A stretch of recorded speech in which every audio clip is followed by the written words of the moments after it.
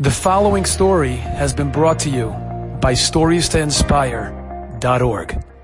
A young man, he was in yeshiva, maybe in yeshiva high school, and he comes into shir, and he's carrying his Gemara, right? He comes walking to shir, with his Gemara. We'll call him Ruvain, right? He's coming to shir. All of a sudden, this other guy walks over to him and says, "That's my Gemara." He said, "What are you talking about? This is my Gemara."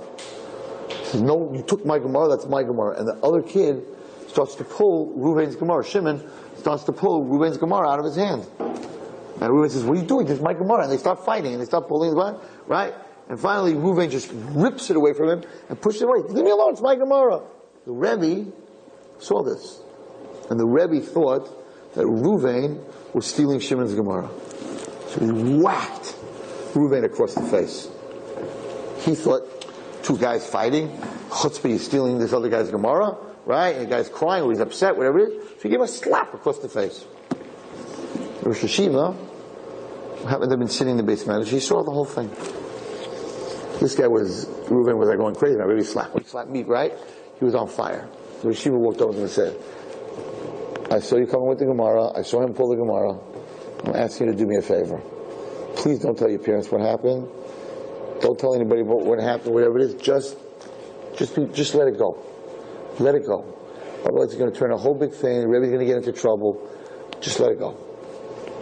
So we let it go. Fine. 43 years later, he had a dream.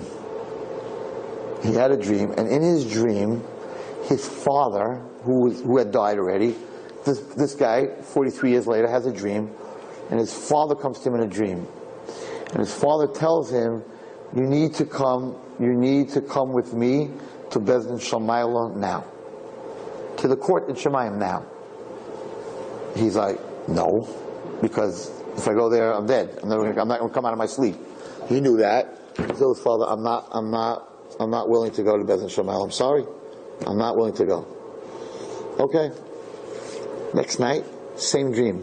Father comes back to him in a dream. He says, they're waiting for you in Beis Din Shamayla. You have to come up and testify.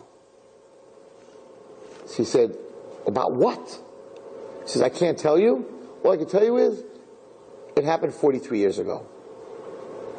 Okay, he wakes up in the morning, his mouth is all shaken.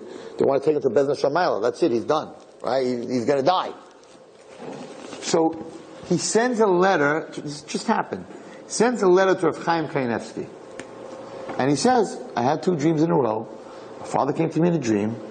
My father said that they want me in Beis Din Shamayla about something that happened to me 43 years ago. So Rav Chaim said, what happened to you 43 years ago? He started thinking. He looked at what age he was, 43 years. He says, I know what happened to me 43 years ago. So he told Rav Chaim what happened, that he got slapped. Rav Chaim said, go find the person who slapped you. So he went, and he comes to this person's house, and he says to him, is the Rebbe in? Is the Rebbe here? He said, no, he's very, very sick, and he's in a hospital. Okay? He goes to the hospital, the family's there, and the family says, we really can't let you into the room. He has very high fever, very weird sickness, and people can't see him like this. And he says, listen, I had this dream, and what's it called? I have to give him mechila. And this is what happened, and he told the family, he said, this is what happened, and it seems to be in Shemayim, they're tining, whatever it is. Hey, to make a long story short, they all turn white. They're like, when they hear the story, what happened, they're like, okay, go in and, give him a mechila, whatever it is. This is what he said. The guy told me the story. He says, I can tell you where to read it.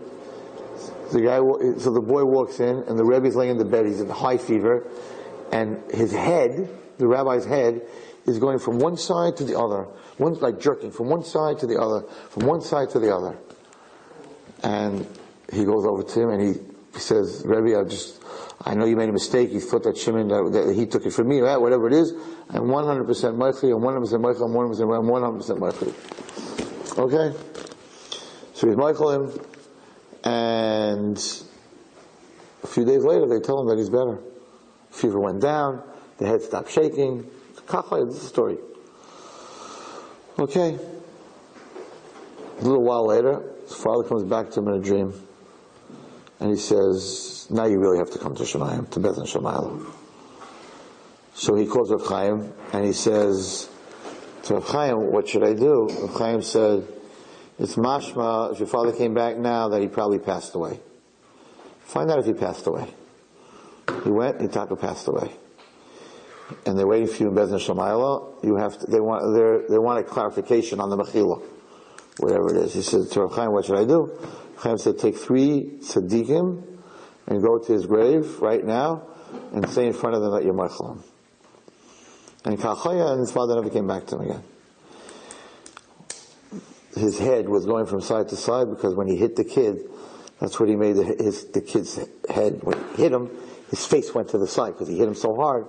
So his punishment was that his head kept going back and back and back.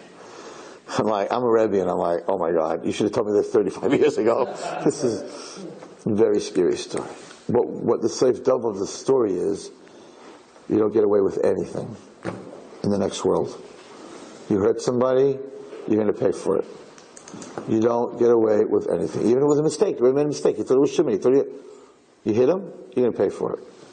So until in Bezer Shamayla they heard 100% for sure that he was Meichel and Belev Shalem, he was in big trouble. It's a story to have Rav Chaim Kanievsky, so it's not like 100 years ago. How careful we have to be, how we treat other people. Enjoyed this story? Come again. Bring a friend. StoriesToInspire.org